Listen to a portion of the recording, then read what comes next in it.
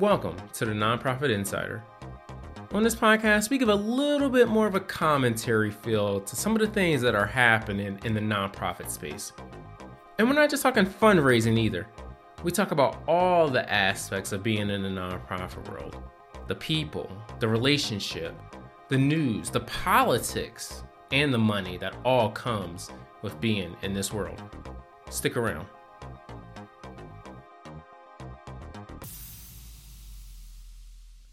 Welcome back to the Nonprofit Insider Podcast. Like we do in every episode, I want to start off with a news topic. And every now and then, something comes across your desk and you just rejoice because you have a good talking topic. And let's be honest, we like a little bit of mess. Society, the internet, it's a cesspool sometimes. And so every now and then you hear a story you wish you kind of didn't want to hear, but you're like, well, gotta kind of talk about it. And a few weeks ago, Russell Wilson was in the news. And so Russell Wilson, former quarterback for the Seattle Seahawks, he's now quarterback for the Denver Broncos, obviously a big brand in the NFL. I love sports. I know who he is. And a lot of people know who he is, right? Married to Sierra, beautiful family, beautiful kids, the whole nine. So he has a foundation called the Russell Wilson Foundation, and it actually does business as the Why Not You Foundation. So they present checks under the Why Not You Foundation. That's how people identify them. And an article came out, got to give credit where credit was due. USA Today did an investigation piece. The author, Jason Wolf, did a really good job basically talking about how the foundation has a lot of money that they spend on charity, on salaries, but not on charity activities or charitable activities.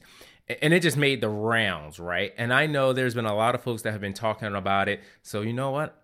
I'm going to throw my name in the hat.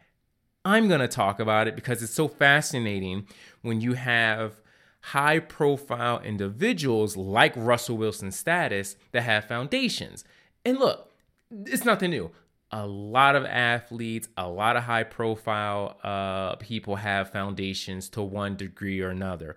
But one of the things I found very interesting in the article was they basically talked about how much of the money they spend on salaries. And so, of course, look, I love a good 990 report. I love being able to take the time to read a tax return, kind of get some insights. And so after reading this article, I was like, well, let me look for myself. And look, I put this on my LinkedIn page. I said it there. I'm going to say it now. Where there's smoke, there's fire. And I know there are a good amount of nonprofits that exist out there that are able to use a 501c status to shift money around.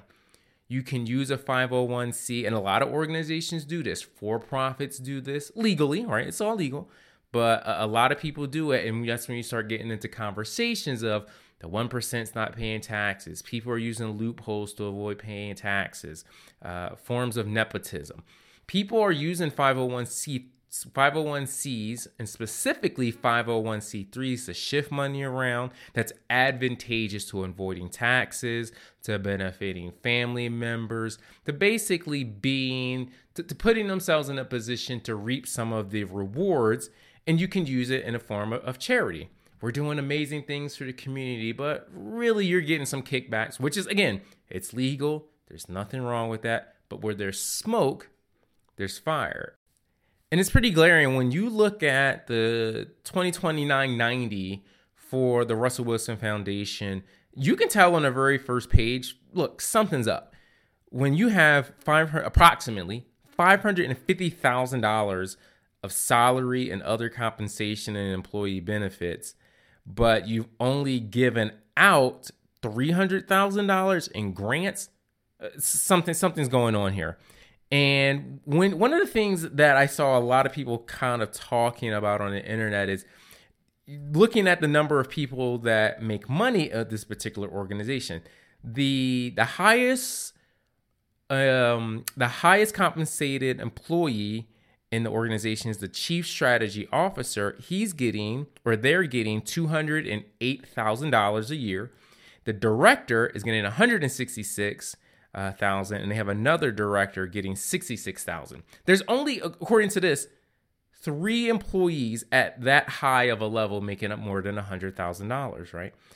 But when you only have that many employees making that much money compared to how much you're doling out, listen, you can release a press release on your website. You can say this, that, and the other, but the IRS doesn't care about that. They're looking at these numbers and they're saying, wow, the amount of compensation that the highest ranking individuals are making is way higher than the amount of grants or charity contributions that are being doled out. There's smoke. We need to investigate to make sure there isn't fire. And so then when you're spending $63,000 in payroll taxes, $80,000 in legal, $38,000 in accounting, you're spending money, and rightfully so, on advertising and information technology and all of that stuff. That's all fine. There's nothing wrong with working at a nonprofit and making $200,000. But when you've only given away $300,000, their IRS is going to say, something's up with that. We might need to investigate because that could be a form of excessive pay. The people that are in the Russell Wilson Foundation might be making more money than societies would agree with. And so definitely something to keep up with. I'm sure we'll hear more information. Check out that USA Today article. I'm going to put it in the show notes. Very interesting stuff. And here's the thing. I'm going to leave it with this. Russell Wilson's, this organization is probably not the only one. There's other organizations, again, that use the 501c status for all types of advantages. And I'm not saying that there's something necessarily nefarious here or something wrong or illegal, but there are going to be some people that are going to be taking some closer looks at the Russell Wilson Foundation from here on out. It'll be interesting to see what changes they make.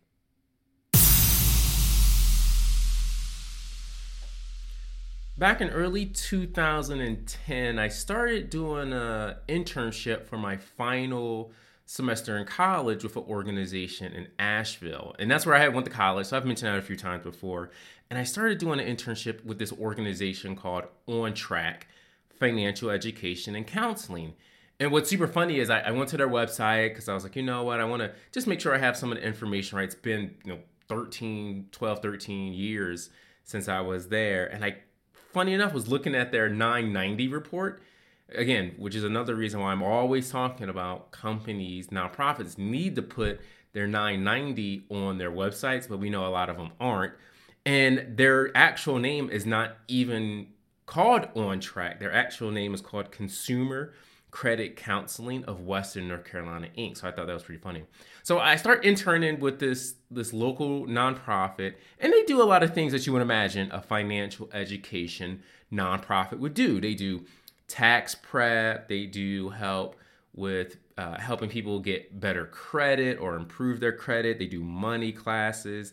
They had a really big program related around home buying. So if you're looking to buy a home in like that Western North Carolina area, you could go to them for kind of tips and advice, and they can help you navigate that particular road. And I like the work that they did then, and I like the work that they do now. And it's money education is something that's very, very important. And actually, it was me even volunteering and interning at this nonprofit that really started me getting into the process and in the space of money and recognizing the importance of money in nonprofits and just in life in general.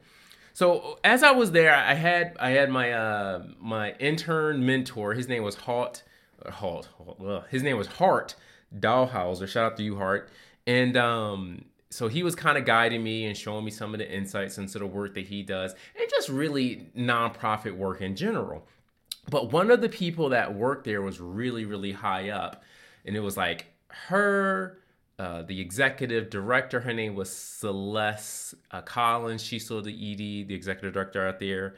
Wade Rogers, I think he's still out there. But one of the big fish that were part of this organization, her name was Sarah Brown. And I saw she recently retired as part of she was like a deputy director of the organization. So she was really high up on the organization's chart, right? And it's still a small nonprofit. But I remember at the time, I think she was in charge of communication and doing like community outreach and kind of just spreading the word.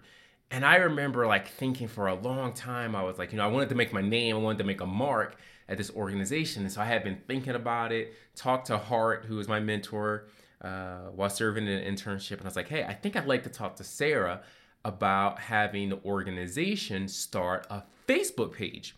And again, this is back in 2010. Facebook was really like 2-3 years old. I mean, it was really just, because I think when I joined Facebook, it was in 2006 in college. So it was still like not even a half decade old. And so I said, I want to talk to Sarah about this. He said, yeah, come up with a plan, figure out what you're going to want to say, yada, yada, yada. So I sit down with Sarah, I talk to her, and I'm telling her about this, and she's listening and all that jazz. And by the end of like this little 5-minute presentation, I'm like, 22 years old. By the end of this presentation, I'm sitting in her office, it's nothing crazy. It's not like I had a slide or anything like that. She looks at me and she goes, yeah, but I don't want to do this just because other people are doing it. And it was like the way she said it, she was kind of saying to me like, yeah, just because it could be a good idea and just because other nonprofits or other entities, and by then like big names, Coca-Cola, Toyotas, Waste Management, other, big nonprofits and for-profits were getting in the game of social media.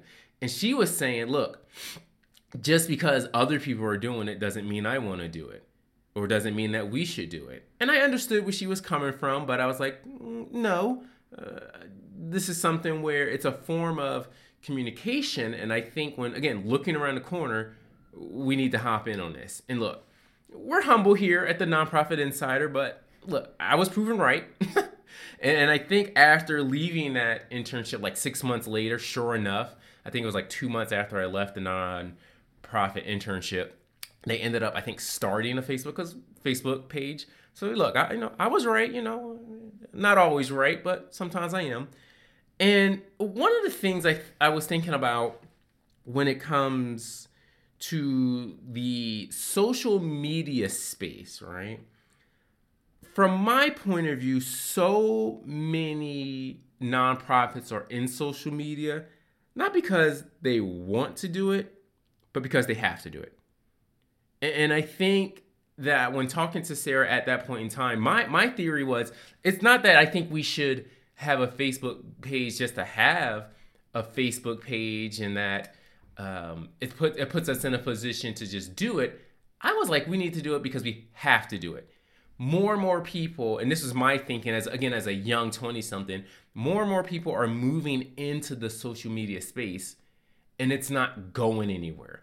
If it was one of those things where I thought maybe it was going to be fleeting, right? I'd say, don't do it.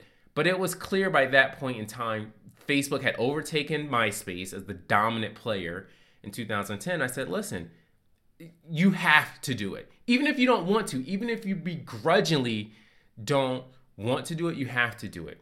And I think that's a sentiment that sticks even to today's world with nonprofits. A lot of nonprofits don't want to do social media. And I completely understand. It's a lot of work. Trying to figure out what you're doing in it can be kind of cumbersome. A lot of nonprofits don't have a dedicated person to serve and working in the social media space and working on that platform. But from my point of view, social media and so much of social media is like having a second website. You have to have it, even if it's just for information sharing. And I think we see so much of social media in the nonprofit space being that.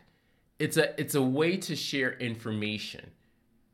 And I know there are a couple of times where I'm like, oh, I would love to have some Thai food at this local restaurant in my neighborhood. I'd love to be able to go to this local donut shop, right?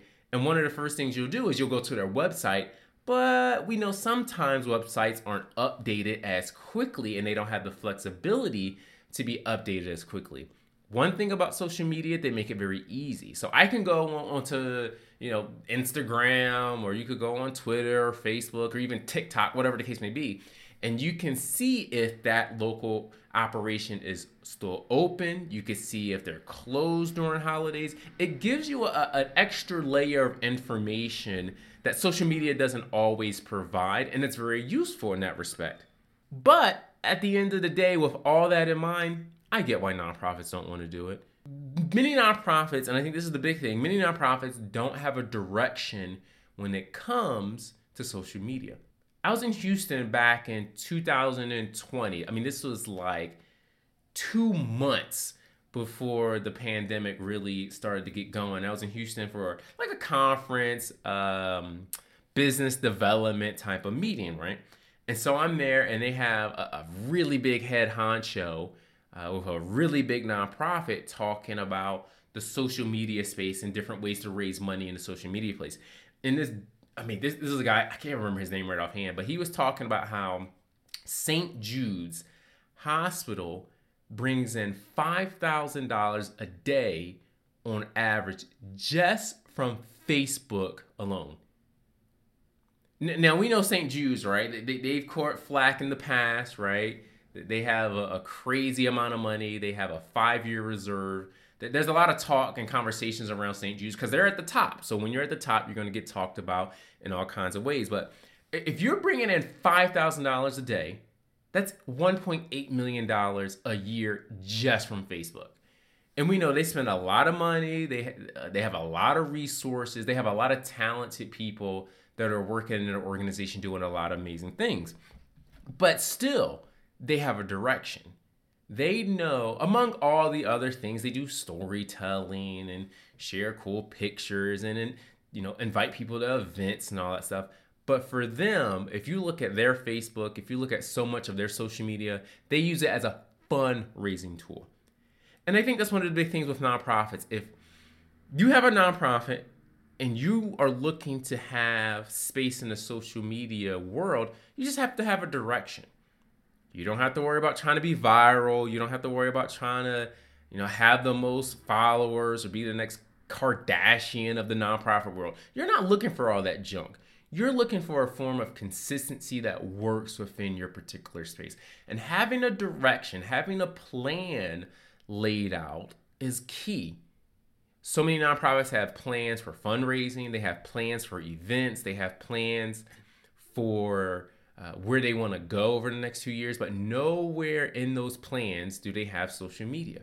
And so just having something consistent, putting that in, if you can, into a budget, having it put into one of your particular roles with one of your staff members is really all you have to do. And I've seen this on a couple of different occasions where some of my favorites that I've seen just in many years past, I see this a lot with shelters. Specifically animal shelters. So many animal shelters do an amazing job where their whole goal, of course, is to try to get animals adopted or spayed and neutered. And one of the things they'll just post animals. Here is, Fuzzy Kitten World, and you can adopt them. Here's, Rex and Butch, the newest members of our shelter. You can come adopt them. Their direction for a lot of shelters is clear. You see this a lot with theaters or museums. They'll showcase upcoming shows or maybe partnerships that they're doing. Hey, go to this local burger joint and 50% or 100% of all profits are going to be donated to the local theater, right?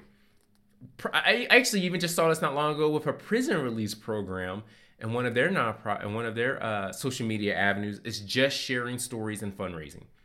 So they share stories of people that were convicted of crimes and they're innocent, and then they'll just talk about those particular stories and their family stories and fundraising. So look, I know of a lot of social media, a lot of folks are on social media in their personal life. They don't want to be on social media in their personal life. Listen, like I said, if I didn't have to be on social media, let's be honest, would I?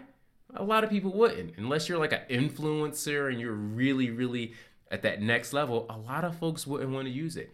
Nonprofits are the same. But if you have a direction and you know what direction you're going with your social media, that's going to make all the difference. One of the things I want to do here on the Nonprofit Insider Podcast is I want to leave space at the end of every episode to have a little bit of a revolving segment.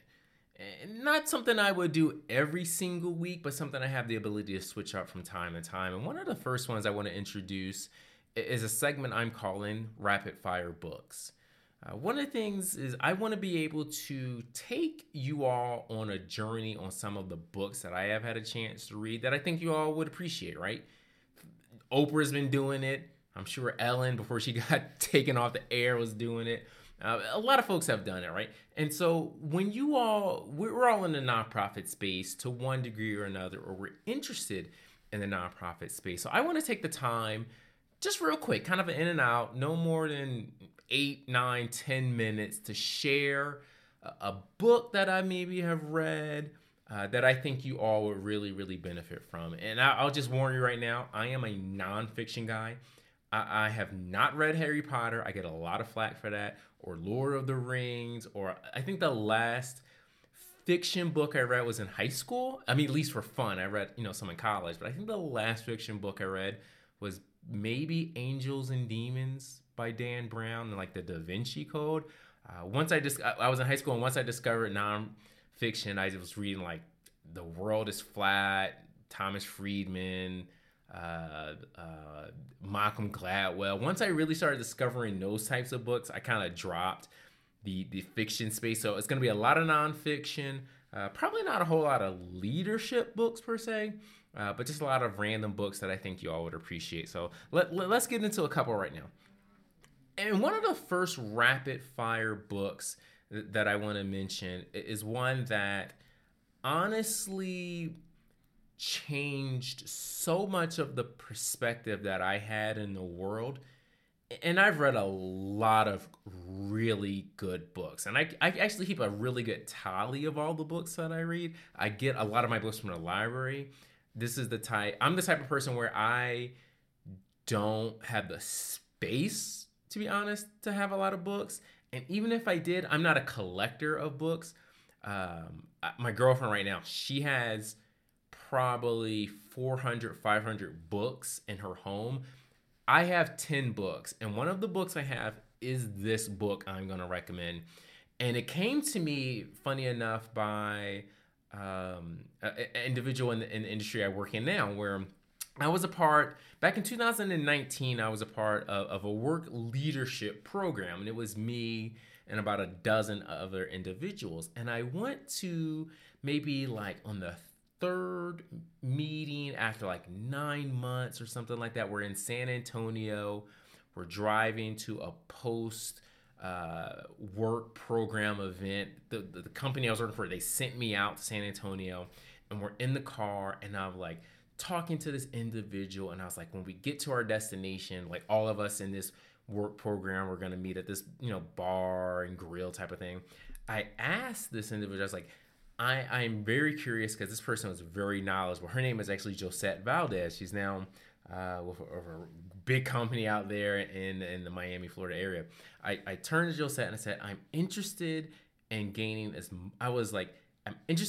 much knowledge from you, and I'm just curious, do you have any book recommendations? Because I was in a point where I was doing a lot of reading, right? And so I said, do you have any book recommendations? I had just recently separated from my ex-wife. We were on the process and on the road of getting divorced. I had a lot of free time, and I was reading a lot of books. And so I said, do you have any book recommendations? And she didn't even hesitate. She said, the book you need to read is a book by a lady named Susan Cain, and it's called Quiet. And the full title of the book, you can look it up right now, but the full title of the book is called Quiet: The Power of Introverts in a World That Can't Stop Talking. And the author's name is Susan Cain. And so I said, no problem. Went immediately to the library, like online, reserved the book, picked up the book, devoured it. I mean, I ate this book in probably about a week, maybe 2, honestly. And normally I can be kind of a slow reader, right? Because I still have a life. I still have things going on. But I read this book so fast, and the author does a really amazing job of telling stories, bringing in anecdotes, bringing in research, bringing in real life feelings and stories. And for me, the basic gist of the book is kind of what you imagine. The world, especially in Western hemisphere, right? We're talking the Englands, the Australias. We're talking parts of the Saudi Arabias to a degree. We're talking the United States, the Canadas, the Mexicos. We have a lot of emphasis on being extroverted. And for me personally, I feel like I've spent so much of my life, especially once I hit 18 and I went to college, it was like a reset button for me. And it was at that point in time I was like, you know what? I need to change how I view myself and how the world views me. And reading, again, The World is Flat, Malcolm Gladwell, reading some Stephen Levitt type books. I was like, you know what? The world really, really appreciates extroverts. And so I remember going to college and thinking, this is my time to create a whole new identity. That's how the name Swim really came to flourish. And I said to myself, I'm going to be extroverted. And not to say that I felt introverted before, but I was like, this is my opportunity to really go in a whole nother sphere of being extroverted. And it's served me well. It's given me a lot of opportunities. It's put me in front of a lot of people. It's had a chance to really cause me to blossom into a better version of myself. But I always thought deep down that introverts were kind of like, you know, like you're in the corner reading again, Lord of the Flies or something to that nature, some Lord of the Rings type books. You don't really talk a whole lot. You're not really smiling or bubbly or outgoing. I kind of realized or thought in my mind, the Western world appreciates this. This is what I need to be successful, to be better, to thrive, not only in the nonprofit space, but in the for-profit space when I was in that particular world for quite some time. So when she had suggested this book, I just read the first, and she has a really, really great opening. She talks about Rosa Parks being an introvert. I was hooked by that point. I mean, you're talking about an African American, you're talking about an American legend, someone who looks like me, who changed the dynamics of the world. She starts off with a really good story of Rosa Parks being an introvert. And just reading the book, she does an amazing job of really detailing and explaining how so much of the world, especially in Western culture, denies or positions people that might be considered introvert into a corner, into a box. But some of the best ideas, some of the most amazing people, some of the smartest minds would probably consider themselves or have considered themselves to be introverts. And so when she had suggested, when Josette, the leader of this program, had suggested I read this book, there was a part where she was like, you know, you're an amazing person, you're outgoing, yada, yada, yada. But if you want to be in a position to lead better, to learn better, to guide people to a better position of life, to basically a better promised land, this is the book to read. And she was right. I like I said, I read that book so fast, and it gave me the ability to really understand that deep down, we're all introverts and we're all extroverts. It's not either or, but there's so many instances when you're in a meeting, someone's not talking. You're in a meeting, someone has an idea, and we gravitate almost naturally to the loudest person, the one who's talking to most. I have a membership to the botanical gardens. I always go to the brightest flowers, right? And that's not the best analogy, but I always go to what's the biggest, what captures my eye, because we're all so busy. We all have so much going on. And so I go to what's capturing my attention. Where is the noise the loudest, right? A world that can't stop talking.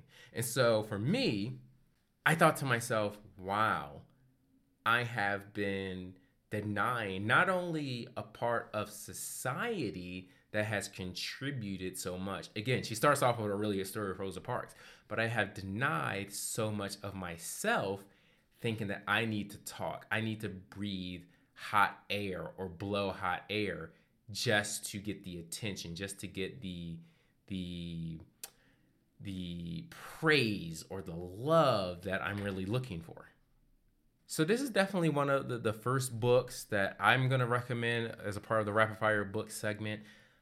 Again, I have no books. If you came to my house right now, I probably have a total of 8 books. This is one of the books I have. So much so that I've actually purchased a couple of copies of this book and I've sent it to coworkers from time to time.